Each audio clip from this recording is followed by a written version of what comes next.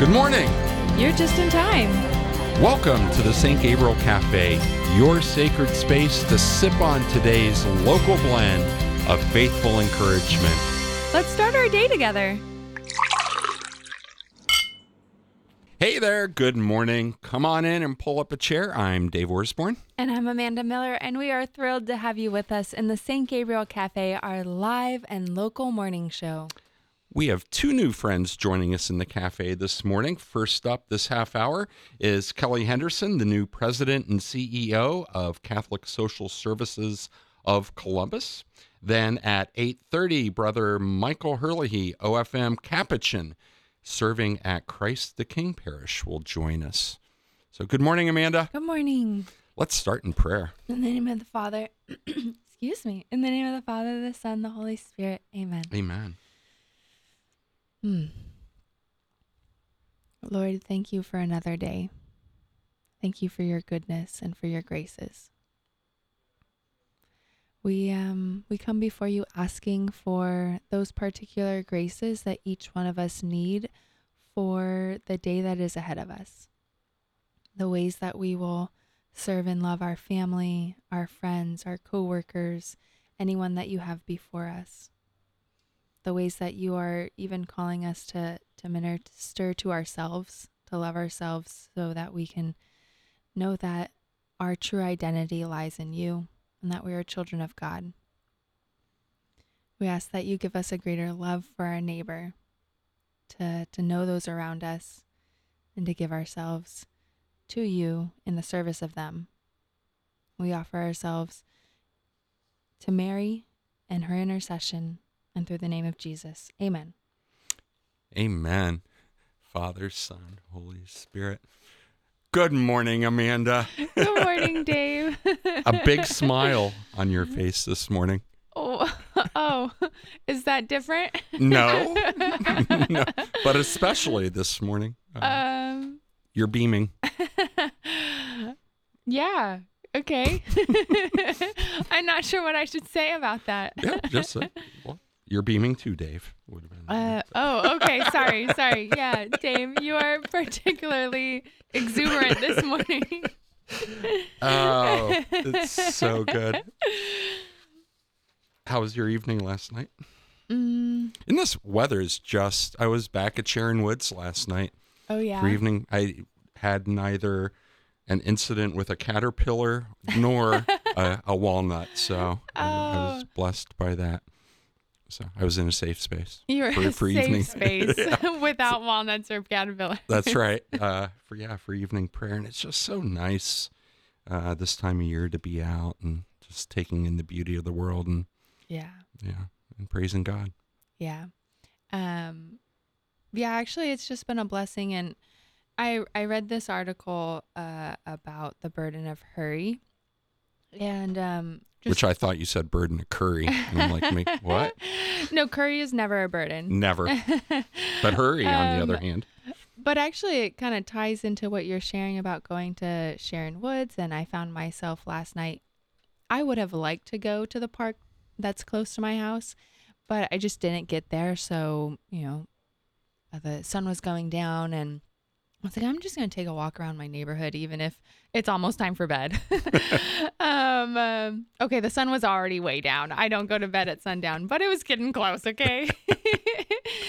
And I just had this moment. I was walking in the moonlight, and the clouds were, I was so grateful that the Lord has blessed us with this weather so that we could be out during this time. Mm-hmm. But also I just had this realization that, the clouds were moving really slowly over the moon, and it's not just me, right? Like there's this connection with Our Lady and the moon, how like the sun is reflective. Right. Yeah. So when I look at the moon, I often think of Mary, and I just had this beautiful moment of, cause I'm trying to be more restful and trying to be more present to God. And like, even in the ways that maybe I'm not in adoration, specifically in prayer. So I had this moment where I was just like, wow, like look at how the moon, as it goes through these clouds, it creates this halo effect. Like the light reflects. Is reflected. Yes. No, refraction. It's called refraction. Okay. Anyways, let me get to my point. It was this beautiful moment of like when we let Mary shine through us, Mm, it goes out. You know, like obviously she's much brighter on her own if it yeah. wasn't going through a cloud. But when we let her shine through us, when we let her and her son like be a part of us, then there's this a beautiful dispersion effect. It just reminded me of our conversation yesterday, how we were Right. just I had honoring the Our same thought. Lady. Yeah. And then when I read this article on the burden of hurry, just like I would have never had that beautiful reflection with our Lord if I hadn't slowed down. So yeah, I guess all that to say is, Dave, what are your thoughts on hurry and how to slow down?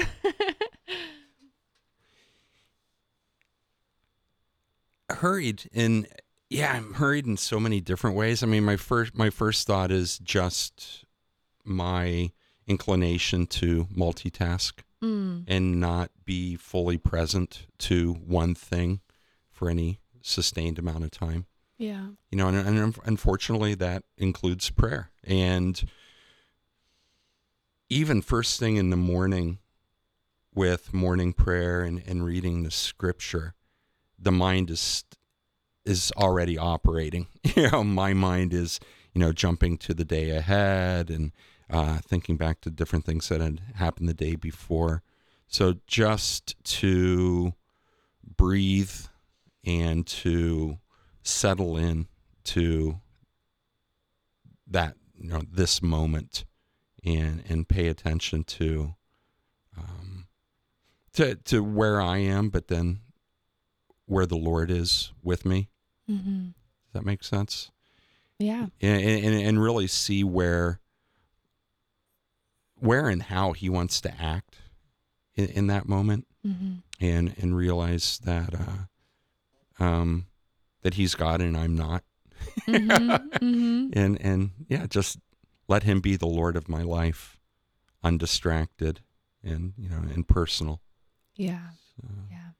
And I think that's where the relinquishing of this grasping at busyness comes in, right? mhm. Is really gets to the root of trust.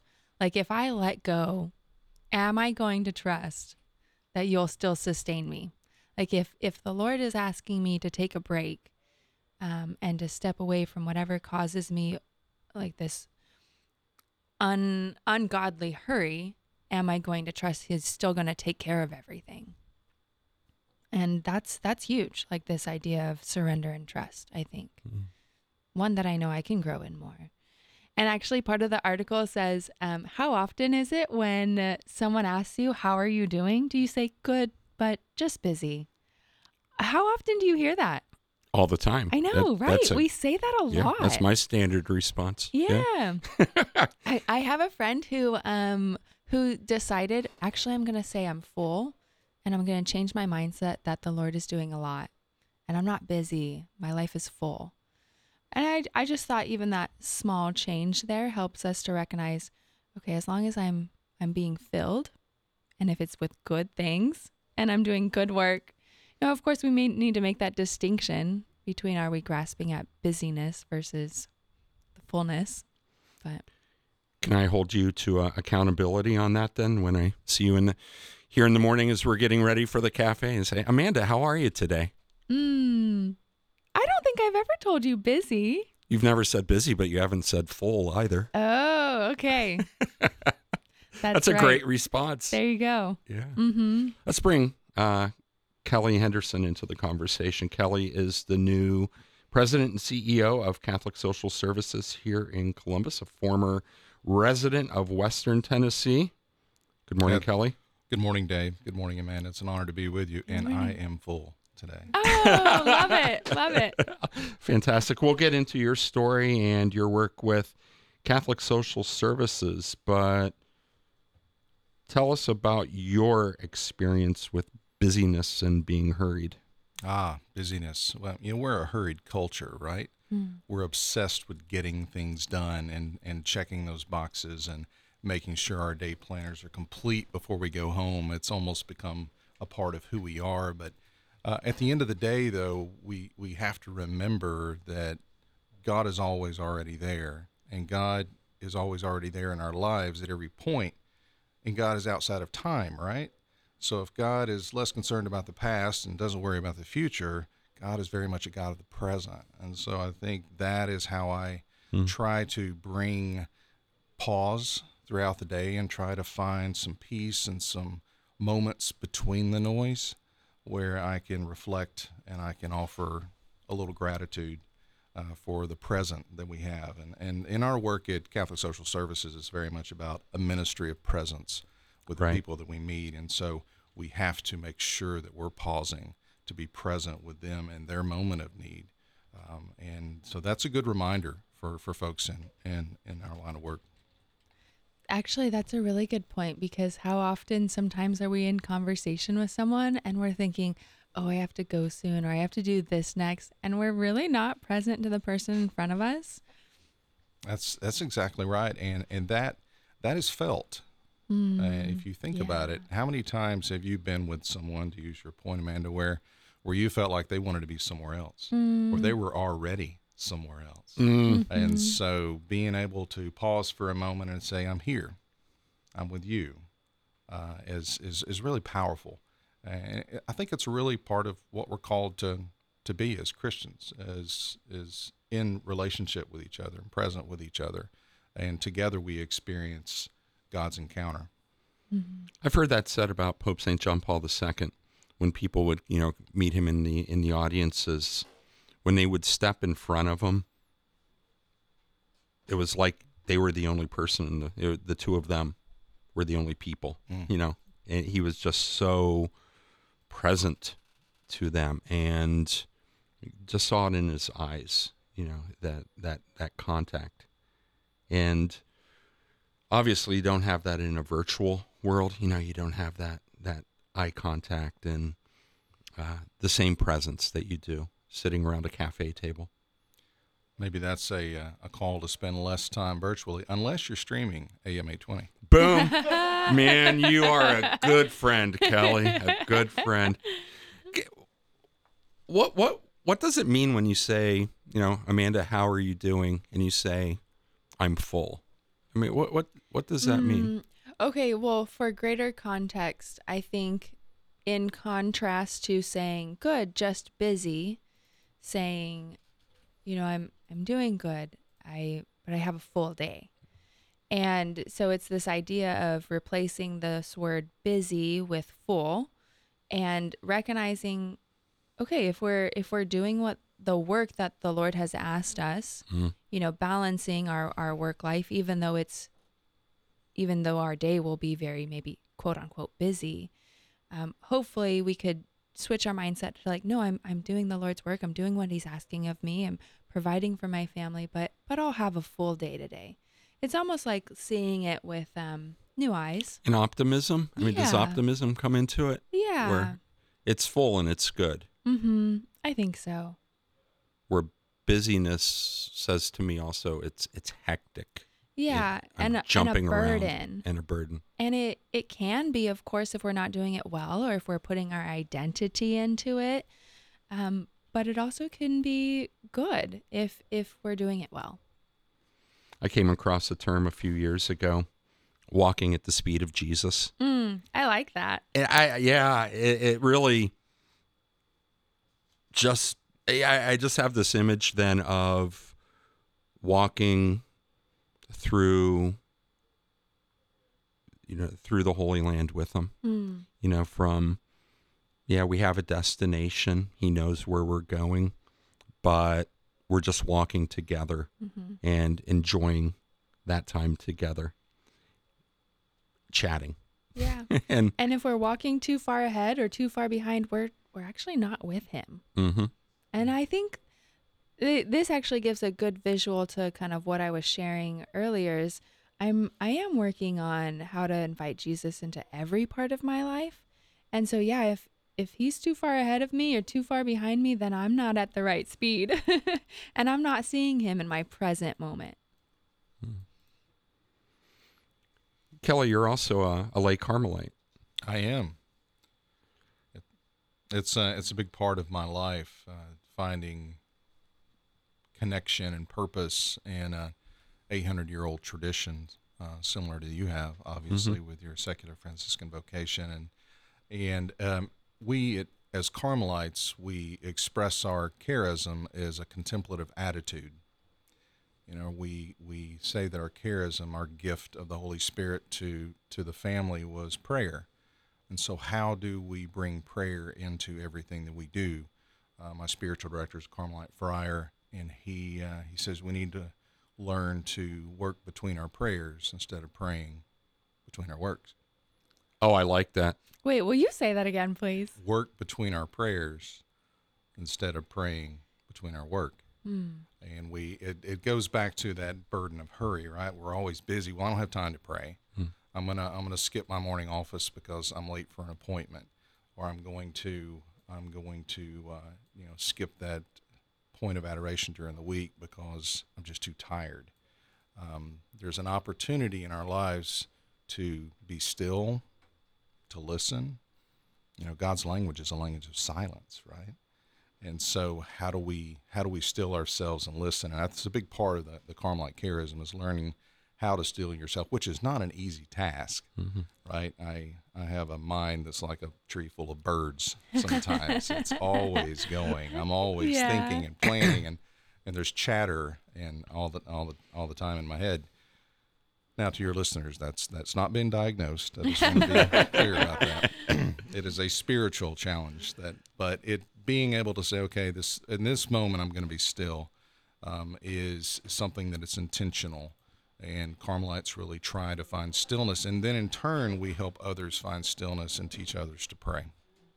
It's funny you mentioned the tree full of birds, because when I was doing evening prayer at this park last week, there's just so much noise, and it was obviously birds, and I couldn't figure out, I'm looking on the ground, looking in the sky, I couldn't figure out where they were coming from. So I walked over near this small cluster of trees, and they were all, and you couldn't see them at all. The fullness of the leaves in the tree blocked the sight, but they were obviously there, and a lot of them.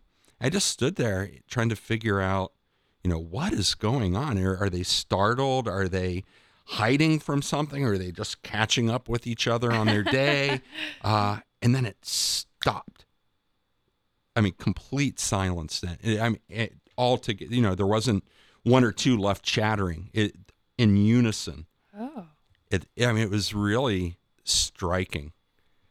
But there's that, it is possible. To bring it back to our minds, I think that is possible when you recognize God in that moment and trust and give him control. Everything can stop. All that noise can disappear. That's a wonderful analogy, and no matter how brief that moment, God's grace can intervene in that and fill you and give you the courage and strength you need to go forward, which is really important because our world is in crisis and seeking purpose, and perhaps we are the folks that can bring that moment of peace, that moment when we can be present with someone and help them experience God. Love that. So, Kelly, you are very new to the Columbus area. I am. From Western Tennessee. Moved from Memphis. I've been here right at a month, and I love the city. It's a great town, great vibe, great food. I'm still looking for barbecue, though. So, yeah. Okay. Yeah, so I don't know if you have any barbecue sponsors of the show, but let me know. And Memphis has barbecue. Just a little bit. So I may have to break out the smoker. Yeah. I'll be a neighborhood favorite soon. We'll come to your house. And people that love barbecue have very strong opinions about what makes good barbecue. Mm-hmm. They do. And that's probably a topic for another show day. Barbecue with Kelly. Now I'm going to stay on the barbecue for a second, though, because St. Louis style barbecue, right, is different from that's not the sauces. That's more of the rubs and the spices. Is that right? Or is Memphis style? You've got a lot of difference between the cooking style and the rubs and the spices and the smoke and the wood and the sauces and how it's served, and whether it's ribs or whether it's brisket. Yeah, brisket. If we're in the deep South, we're probably talking more brisket than we are ribs. But St. Louis, Charlotte, Memphis all claim to have great ribs. So it's an entire universe of meat fest. Meat fest. Pork or beef? I'm a pork guy. Okay. Yeah. Oh. Yeah. We have a future together, Kelly. I can see a fast friendship unfolding here. I look forward to breaking bread with you soon. Amen. Amen.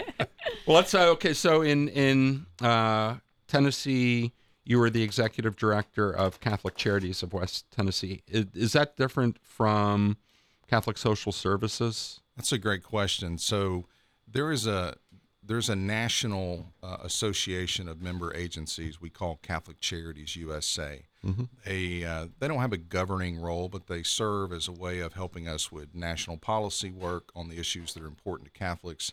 They help us with national funding. They help us convene around important topics. And there's 168 different member agencies across the country, including Catholic Social Services here in Columbus. And there are 7 Catholic charities in the state of Ohio, and we all relate. Matter of fact, we're all getting together tomorrow here in Columbus to do some policy work together at the state level. So the timeline to find a good barbecue place then is short. It is. Yeah. I've got a sense of urgency, a burden of hurry here to be able to make this happen. But collectively, Catholic Charities across the country is the largest nonprofit social service agency in the country. Collectively, we serve over 50 million people across the country. Here in Central Ohio, Catholic Social Services serves about 14,000 unique people every year. And if you've seen one Catholic Charities or one Catholic Social Services, you've seen one Catholic Social Services. We all are unique to the needs of our community. We're chartered to serve as the social arm of the bishop's vision for the diocese in which we're chartered to serve. And so we work closely with Bishop Fernandez. We work closely with the faithful in the community to say, what are the needs in our community, and how can we together as an organization supported by the faithful, supported by volunteers to serve the needs of our community. And for us here, that is working with vulnerable seniors who are seeking belonging. Social isolation is a real challenge in an aging population, and so we really respect the dignity of life all the way and help people age in place and have purpose. We also work with low-income families, many Spanish-speaking families as well. And then we have an innovative program that works with college students navigating non-academic barriers in their life to stay in school in what we call stay the course and finish and enter the workforce as qualified workers in a growing economy, because Columbus is booming. Now, on all 3 of those areas, are there partnerships that are developed with secular organizations to work towards that goal?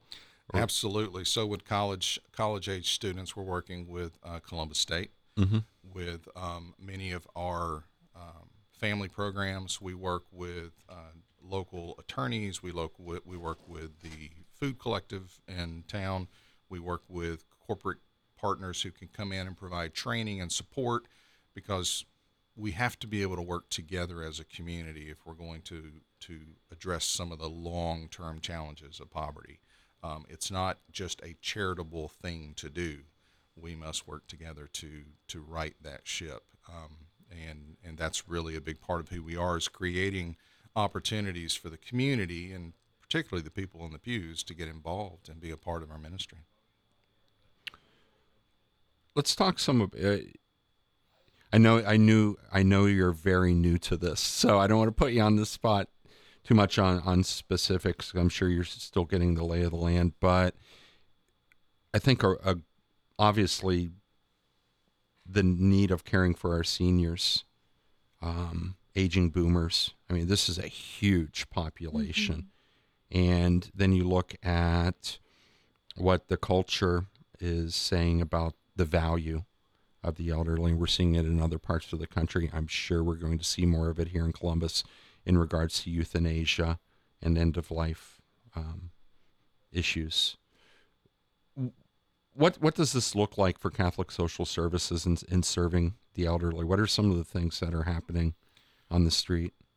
Well, many of the things that we do is focused on helping seniors who perhaps don't have an extended family network. They're living alone. They perhaps are isolated. So number one is a ministry of presence, where we're able to spend time and be with them. And so that's a great opportunity for volunteers to be involved, to come and sit down and hear stories, to sit down and go through scrapbooks, to sit down and meal plan with someone that would otherwise just be alone.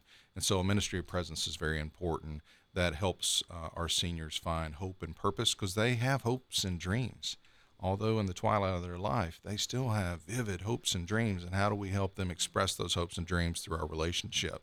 We also support seniors with what we call our payee services. So we help them with money management as well. Okay. At a certain point of our life, we're all going to be on a fixed income, right? And we rely on having people around us to be able to guide us in that process when we need to make tough decisions and make sure that we're meal planning appropriately, the bills are being paid, and the obligations are being taken care of. And so we support seniors in that path as well. We provide transportation services to get to the doctor, to go grocery shopping. Just think about all the things that we can do ourselves today, or we could do with the help of our family members, and then take all of that support away. That's what Catholic Social Services tries to do, is wrap around a senior who, and we're becoming their surrogate family at that point. Yeah. Some of the most heartbreaking stories that I heard and experienced through the pandemic was the isolation of seniors. Had a friend whose father was in a nursing home, and the only way that they could interact was through a window. Just looking at each other. And it's just heartbreaking that it was so palatable how lonely he was and disconnected, and just spending all that time in his room watching the news that was telling him how isolated he was and how many people were dying in these facilities. Sure. And you must you were in Western Tennessee at I that was in point, Memphis and I'm at the sure you time. experienced it. We did. Social isolation was a real challenge across the full spectrum. And so how do you be present with people, and how do you interact with people in an area where we had a lot of unknowns as well? We weren't really sure what this thing was. We had a common enemy of sorts. We were trying to figure out how to defeat this thing. But what we found is community began to form organically, and our work in West Tennessee was really primarily focused on food insecurity and people experiencing homelessness. And so there was a lot of social isolation that came with that as well. And so being able to let community form organically was pretty powerful. And we do the same thing with our seniors here. There's opportunities for them to interact. They may be living in a building with 100 other seniors in their own rooms. And so how do you bring them together for activities, and how do you bring them together to build community? Because community is a beautiful thing, and that's that extended family that we all need. And we know that although we're hurried in many ways, we're also hurried to the point that we don't have time to be neighbors anymore. And getting to know our neighbors and spending time with our neighbors is something that seems a distant memory. And so how do we bring that back? How do we help develop community and neighbors serving neighbors and neighbors being with neighbors in our work? We do that a lot, obviously, through volunteerism, by helping people remove that other. They're no longer an other that you're here to help. They're a person that you're going to get to know, and you're going to walk with them instead of doing something for them. And so that's an important part of solidarity, which is Catholic Social Teaching 101. Yeah. So what do your volunteer opportunities look like then, and what's the need that you have right now? Currently, right now, we need volunteers to work in our food pantry and our Guadalupe Center, which serves low-income families on the west side. We need volunteers that might be interested in becoming part of our foster grandparent program to support families and grandparents and aging seniors. We need volunteers that might be interested in doing a home visit and building a relationship with a senior. And so there's the number of volunteer opportunities that we have. But one of the things that I'm hoping we can do at Catholic Social Services, and me being new to the community, I'm taking a moment to listen and find out who we should be in the community for the future. We've got a wonderful past, and we've got a wonderful team that is doing amazing work in Central Ohio. But what does the community need of us going forward? And I think that is going to lean into opportunities for more people to be involved at the corporate level, at the school level, at the parish level, where people can get involved and serve. And that is discipleship, that is evangelization, that is solidarity. There is so much that comes from when you connect someone in need with someone willing to serve. That encounter is the beginning of hope. I love that. If a friend has moved today to connect with you, do they contact Catholic Social Services directly, or is it through the parish? What's the best way for them to get involved today? Best way for them to get involved today is first visit our website. We have more information about each of the different initiatives and where we serve. And you can do a search engine for Catholic Social Services Columbus, and it'll come up, but it's colscss.org. colscss.org. Good. And you can learn about us. You can see opportunities to get involved. And here at the end of the year, giving is very important, so you can also support our cause. If you can't serve in person, you can serve with your philanthropy. Amen. I am going to put you on the spot now, though. Come back to the cafe, spend more time with us. Sure, I'd love to. I'd love to just pray through some of the teachings of our Holy Fathers on social services with you. I think that'd be a wonderful show. And we have a lot of opportunity to learn from the rich tradition of our church. Matter of fact, if you just look at our last three pontiffs and see the interconnectivity of their work, we know that John Paul II relied on helping us understand the mercy of God and leaning into that mercy and being with each other in solidarity. And then to see that transform itself into Benedict XVI, where he introduced us to God as love and understanding that a gift of charity is not giving away something that we have. It's a gift of ourselves. It's a gift of presence. And then we hear now in Francis's teaching all about solidarity and kindness. And I'd like to read an excerpt from Fratelli Tutti, his last encyclical, if that'd be okay. Yeah. Pope Francis, and he continues the thoughts of John Paul II and Benedict XVI when he talks about kindness. He says, kindness, it frees us from the cruelty that at times infects human relationships, from the anxiety that prevents us from thinking of others, from the frantic flurry of activity that forgets that others also have a right to be happy. Yet every now and then, miraculously, a kind person appears and is willing to set everything else aside in order to show interest, to give the gift of a smile, to speak a word of encouragement, to listen amid general indifference. Kindness. Love is hard. We're called to love. Love is not easy because I might disagree with you. I might not like who you are today, but we can begin with kindness. Kindness brings us forward toward love. And then if we allow love to develop, we know that God is love. And that encounter creates a beautiful, lasting relationship. But it begins with kindness. And that's what we call a tease for your next appearance here in the cafe. Amen. All right. You'll come back? I will. I've enjoyed time today. Thank you. Yeah. Kelly meeting Henderson, you. the new president and CEO of Catholic Social Services. Thanks for being with us, Kelly. Awesome. Thank you. God bless you, brother. You too. And now joining us in the cafe, another new friend, Brother Michael Herlihy or Herlihy? Herlihy, you got Herlihy. it. I guess if you're saying hi, you would say Herlihy. But Hi, hey there. there you go. Welcome. Thank you. Thank you. So you are a friar minor Yes. of the Capuchin flavor. I am. Yes, flavor is accurate. Yeah. Welcome Very to true. Columbus, first of all. Thank you. Thank you. When did you arrive in Columbus? It's been 3 months. Yeah. 3 months. So Yeah. And you're at Christ the King. yes, on the east side. Yeah. Mm-hmm. So tell us a little bit about Brother Michael Herlihy. Where are you Sure. from? Yeah, I'm from outside of Philadelphia. Okay. So I'm a little sad that my Phillies lost the other night, but very happy that my Eagles are doing well.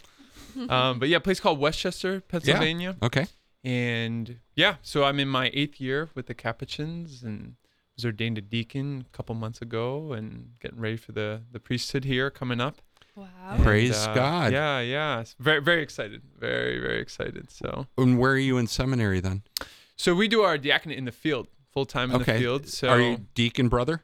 I am, yeah, Okay. deacon brother. Mm-hmm. All right. Yeah, so we do it, but we do all of our studies at Catholic University of America in Washington D.C. Really, really great spot. And so I went from living 5 years in D.C. out to Columbus. So I'm loving the lack of traffic. Although some people probably this morning are in some traffic, but yeah. So it's I love Columbus. I love the Midwest.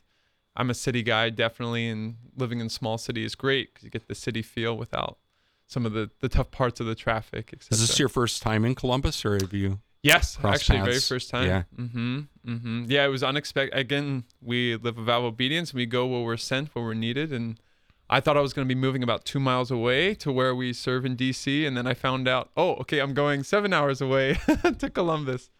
No, so your province, is that the correct term? Yes. For is Pennsylvania? Pennsylvania Yes. province. Okay. You know some other Columbus guys or Ohioans, I think, that are also Capuchins. Yes, so there's 5 of us living at Christ the King. Well, I mean, other Capuchins that are originally from Columbus. Oh, yes. Mm-hmm. Tommy? Tommy Piolata, yes. Brother Yeah. Tommy. Wow. Oh, yes. So you didn't connect with him and say, tell me all about I Columbus? definitely did. Yeah? Definitely. Well, because Definitely. is he at CUA? So he was, but now he's studying over in Rome. So Okay. he's getting a doctorate in Franciscan theology and studying a lot of St. Bonaventure, one of the famous Franciscan theologians. And Yeah. so he's been there for like 6 years. So he should be coming back next year, back to Columbus, hopefully. That would be wonderful. Mm-hmm. That would be awesome. Now, Philadelphia, is there a Padre Pio shrine near there? Not far from there, there is a Padre Okay. Pio shrine. Mm-hmm. And he's Yeah. a Capuchin. So why don't you Yes, talk a little bit yes. about the Capuchin flavor? Sure. Yeah, so Capuchin. So we're definitely one of the oldest. We're an older religious order. So there's 500. We're around 500 years old. We're actually the 4th largest religious order in the church. So, yeah, the largest would be actually surprisingly the Salesians. I know there's not many here in the United States, but it makes sense. They work with young men, and so they'd be the largest. The OFM Franciscans would be the 2nd largest in the world, and then the Jesuits, and then the Capuchins. So there's about 10,500 of us. Okay. So What do we need to move up in the ranks then? So, hey, look, where the Lord I say calls we. him, he calls I'm him. third order. So Oh, there so you go. so let's There you So we want to go past the Jesuits next, Okay. right? Is that what I guess so. We'll work on it. vocations? Yeah, well, there's more secular Franciscans than any order in the world, so And only Yeah. God knows how many different Exactly. types of Franciscans there are. exactly. Yeah, and so I mean, we really got our roots. We were founded in 1528, right? And so there was really this, as with many Franciscans, right? There was this desire to get back to living the way that Francis lived, but especially in the areas of prayer, especially contemplative prayer, and then also in living simply, right? Living a life of poverty. So, yeah, so actually our first founders were hermits, right? So they were hermits, and actually many people don't talk about this because understandably, like in our American society, like we put a lot of value on work, right? What you can accomplish, and we're very active.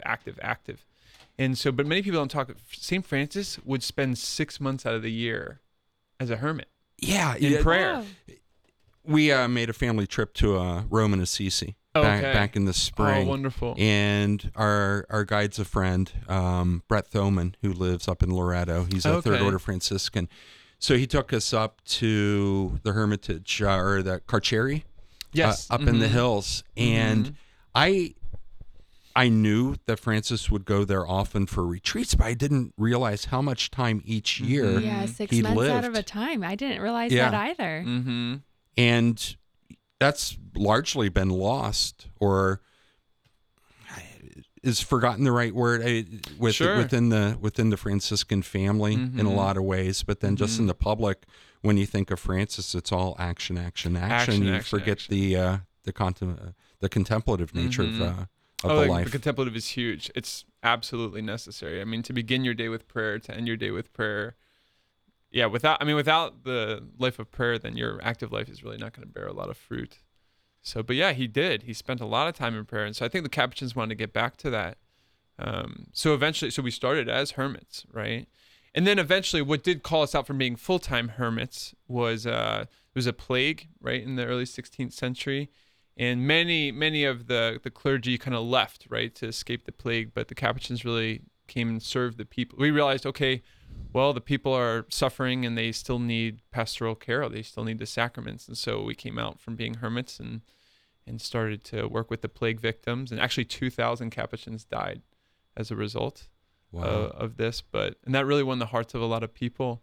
But again, that calling, I think, came from the Holy Spirit from that time in prayer. And so I think still today, to your point, that there is very much in our culture and in religious life even as well, this loss of the importance of prayer. But I would say the Capuchins have a stronger emphasis on the contemplative life. In fact, I did the math once.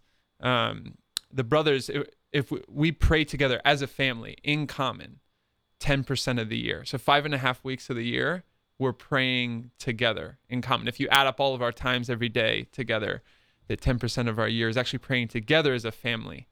And a family that prays together stays together, right? You've heard that before. I love that. Yeah. So I think the Capuchins have kept that in many ways, like that life of contemplative of prayer in a good way. So I'm such a high extrovert, so sometimes I have a tough time sitting still, but I need it. I need it. So. Brother Michael Hurley, OFM Cap, is in the cafe with us this morning. Have you been to Rome? I went with my family before I joined the order. No, I've not been to Europe since joining the order. Yeah. Have you heard about the Bone Church? I have. Never been. It's remarkable. Have you heard about it? I've heard about it. Never seen it. I would love to someday. You got to do that as a part of your trip. Yeah, and it was pretty intense. That's a good word. So explain it to us. Okay, well, it's just a church right there on a busy street in Rome, and you step into it, and immediately you go back 400 or 500 years into, especially into the lives of the Capuchins in a very dramatic, real way, because their bones are all there. Some of them skeletons, but the chandelier or the lighting fixtures, that they had made were out of the Capuchins' bones, and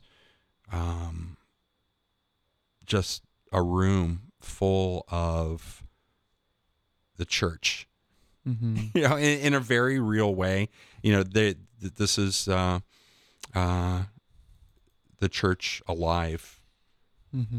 In their bones. Is that, you know what I'm getting at? So it's just a reminder of that connectedness that we have to those that went before us, the sacrifices they made, and then now still alive in all of us, but in a very real way. I think for you, brother, it would be really striking to see we're still living this life, and the whole memento mori, and and you're going through, when we were there with a lot of people, but there's such a respectful silence that's maintained all the way through. It was an amazing experience. And then you walk back out into the world, and but yeah, that stayed with us. It was a pretty intense experience. Yeah, you mentioned memento mori, like that Latin phrase, remembering your death, and again, understandably, many of us are scared of death, right? Because it's like the unknown, right? What happens afterwards? Where am I going, et cetera, et cetera. But I think with the Christian understanding of death is that if we do have that loving relationship with the Lord, we believe in him, and we're living our lives with him first, it'll end up being the best transition, the best move you've ever had in your life, right? Certainly an exciting event. And so if you'll see a lot of Franciscan art, it'll often have a skull, right? And Francis holding a skull. Sometimes on our side rosaries, we will have even a small skull on our side rosaries. And, in some ways that can seem kind of morbid, right? The Capuchin Bone Church can seem morbid in a way, but really it's this constant recognition of preparing, that this life is to prepare for the next, that our life does not end here. And actually, so Capuchins have done that very tangibly in some ways. This, again, it may seem morbid, but again, if you remember the Christian understanding, some of our brothers have their coffins, their future coffins, as their bookshelves in their room, right? And so every day you're seeing, like, you're preparing, like, I'm going to be, God willing, going to heaven one day. And another story that I love is we have two Capuchins that were brothers, biological brothers, as well as Capuchin brothers that were living in Detroit. And one of the brothers was preparing to die. He had cancer. And so his brother, as a way of preparing for his death, decided to actually build his brother's coffin. And so obviously, as many of you know, coffins are very expensive. And so also in living with our vow of poverty, he begged for all the materials, $25 in total. He spent, and he carved this beautiful coffin. And as he was making the coffin, he prayed for his brother's soul that would be buried in that coffin. So his brother did pass away, and then he decided, I want to do that for myself too. So he made his own coffin. And so we were really inspired by that maybe 5 years ago. So now in the Capuchins of my province, we do that. Any brother that wants to be buried in a coffin made by one of the brothers can do so. And so we have a couple brothers in Pittsburgh who are great carpenters. And so they pray for each brother as they're making these coffins. So really like a tangible way of preparing for your death and recognizing that this is, God willing, going to be the greatest move of your life. Yeah. And one which you'll never have to move again.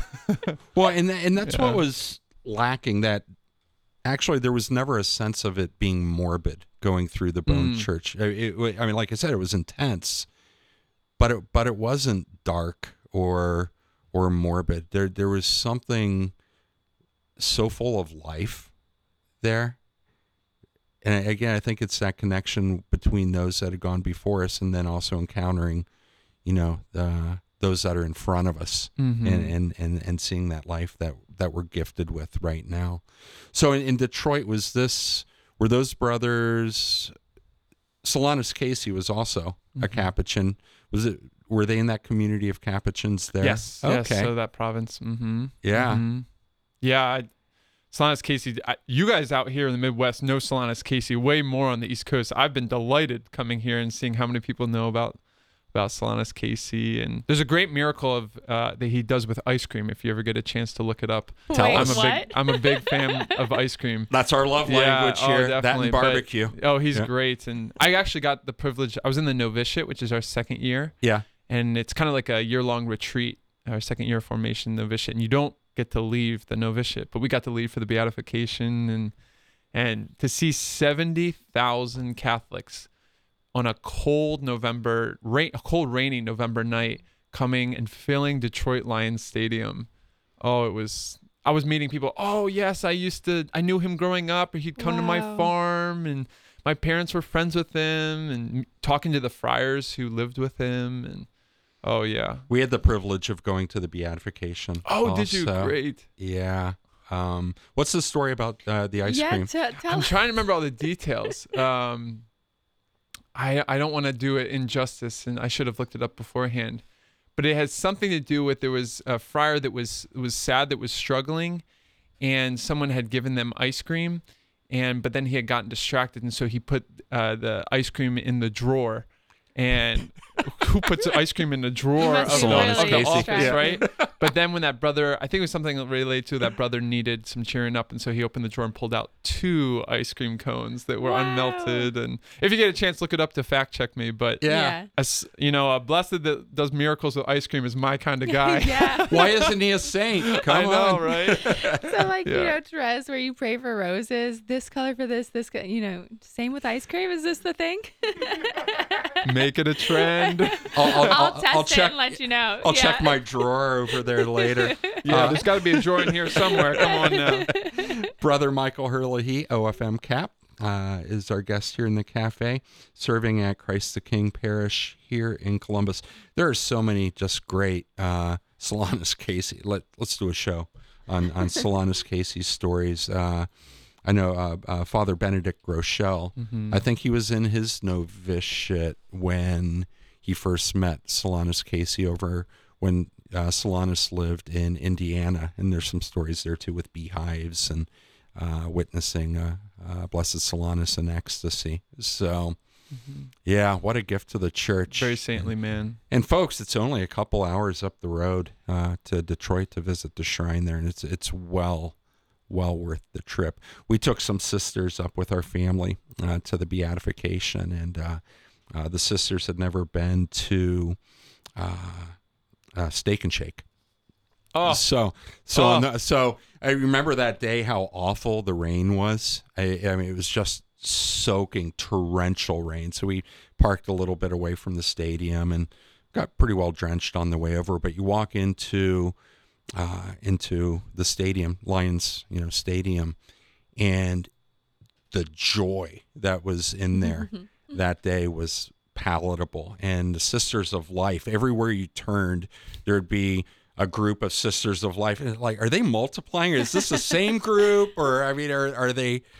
But they all came through, and some of them stayed here in Columbus on their way up. And then encountering all the Capuchins and all the friars that were there. We just had a blast. So we leave at the end, and it's raining. Finally get back to the car, get out of Detroit, and all the way back to Columbus, all we wanted to do was go to Steak and Shake.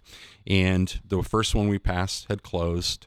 So finally get all the way down to Marion, which isn't too far from here. We pull in like 2 a.m. into a Steak and Shake. And so our family and 3 sisters walk in. It was just the look on the face of the people that were sitting in the restaurant, and the workers are like, do a double take. Is this some weird vision that we're having? Or, so we were able to get our milkshakes and burgers with the sisters. Oh, the weird looks are definitely an experience. Yeah. You get that often? All the time. Well, especially around Halloween. This time of year, that's what I was going to say. No. Are you a Jedi? Exactly. Jedi, are you... I got asked once if I was a worshiper of Baal. That was impressive. What? That they knew that. And, are you in the Comic-Con? I got yesterday...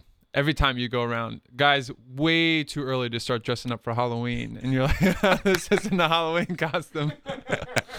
So, Have you had an opportunity? I'm sure you have, to walk the neighborhoods around Christ the King. I have. There's some great neighborhoods, some good little Catholic communities growing up around there. Yes. Oh, I like being kind of a boots on the ground religious, right? I like being amongst the people. Yeah.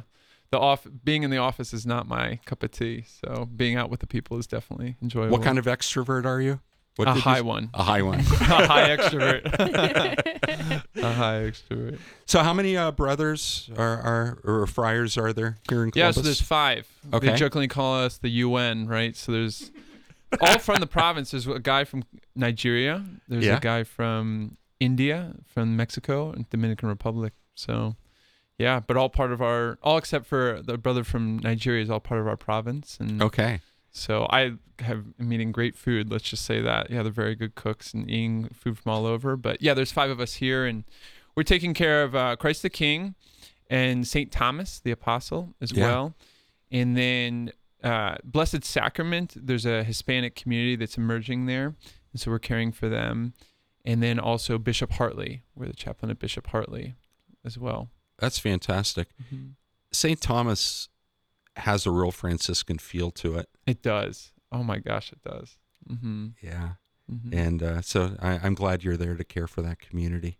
Mm-hmm. And what's your role then at Christ the King? Yes, my role is several. One, I'm a youth minister, so I'm the full-time youth minister, which is a dream job. I love working with youth, and so I spent a lot of time at our school, All Saints Academy. Mm-hmm. And then run a middle school youth group and a high school youth group. And then I'm a deacon, and then also training to be the next vocation director. So. Wow. Mm-hmm. All great things for an extrovert. Oh, yes.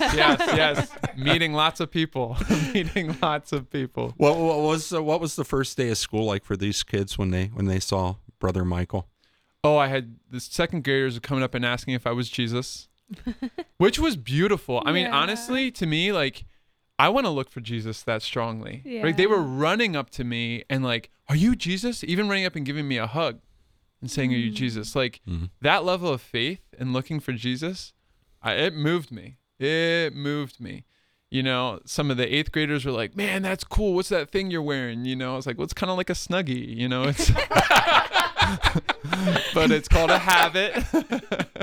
It's a Never heard Catholic it described Snuggie. that way. Yeah. And you know, the 7th grade girls were commenting on the Chacos, and you know, the 6th Chacos. graders were the sandals that I wear. Oh, and okay. The 6th graders were like, "Man, look at that drip," you know, rating the drip. In other terms, the drip is really a term for kind of like what you're wearing, Oh. the bling you're wearing, the whatever kind of clothes, or they were just joking around. But Well, yeah, that must definitely mean you're pretty a lot cool of then. questions. yeah, a lot of questions, and I've learned a lot from the kids. A lot from the kids. In fact, I mean, unless you become like a child, you can't enter the kingdom of heaven. So that's partially why, for me, it's a dream job. I get to spend the majority of my day with people I'm supposed to imitate in order to go to heaven. Like that Wow. to me is such a privilege. Such a privilege. And that's why, like, I love meeting people that love working with youth in the church, because I'm like, there's your blueprint to be able to enter heaven, is to love like a kid, right? To run up to a stranger and welcome them. "What's your name?" Big smile on your face. "You want to come play?" You know, immediately to just loving, just love. That unconditional love that children have is such an example for me. In fact, it was one time, this was not too long ago, I was stationed in Harrisburg, and we're in a really rough area of Harrisburg, and so there was definitely a lot of stories and a lot of challenging situations, but I was grateful to be there for it. But sometimes I would just need to just laugh, and so I'd play with the kids that were in the neighborhood. And one time, this one kid came up to me, and he was like, "Hey, are you Jesus?" And I was like, "No, I'm not Jesus, but he's a friend of mine." And he's like, "He's my friend too. Do you want to play?" Never met the kid before. And I was like, "Sure." So I played with him, and I sensed that this kid was special. There was something special about this kid. So I was like, when they went to leave, I said, "Hey, could you pray for me?" Meaning, like, before you go to bed tonight, could you pray for me? And he immediately dropped down on his knees, closed his eyes, and folded his hands right in front of me. Wow. And began to pray for me. And I was like, whoa. So I knelt down with him, and he was like 8 years old, and he just prayed for me right there. And then I opened my eyes and turned, and I see his entire class is just frozen, watching what's going on. And then one of his classmates comes running up. She goes, "Can I pray?" Oh. Same thing, drops down and kneels and starts praying. And I've never forgotten that. And I'm like, I want to have that boldness of like, "Can I pray for you right now? Yeah. Can I pray?" I don't care if my classmates, coworkers, boss, his teachers are watching too. Like, that boldness to just pray for each other. So I learned so much from kids about how to be a good Catholic, be a good Yeah. Christian, And so I get I to love do that that. full time at Christ the King. I love that. Do you have an ordination date set? Not sure. So Cardinal Sean O'Malley, who's a Capuchin, he's the Cardinal of Boston. So he's so attached to his Capuchin roots. So he'll do the ordination. So it's kind of about when his schedule is free, but it'll be in June at some point. Outstanding. So yeah. Well, we Really will good pray man. pray for you. And Thank you. Can you come back and visit us some other time? That'd be wonderful. Yeah, is this a Mhm. good time of day for you? It is. Okay. It is. Okay. Yeah. You are our official go-to Capuchin. Okay. Now. Yeah. All right. All right. And I'd love to share. I've got so many stories about the missions, because I know we're kind of going back to the early church kind of in this country in many ways. And a lot of inspiring stories about the missions, about some of our brothers going to some of the missions, and love to share those because they've inspired me. Let's do it. So. Let's do it. Brother Michael Hurley, OFM Cap, thanks for being with us. Thank you, Dave. Appreciate it. Glory be to the Father, and to the Son, and to the Holy Spirit. As it was in the beginning, is now, and ever shall be, world without end. Amen. God bless you all. We'll see you tomorrow morning.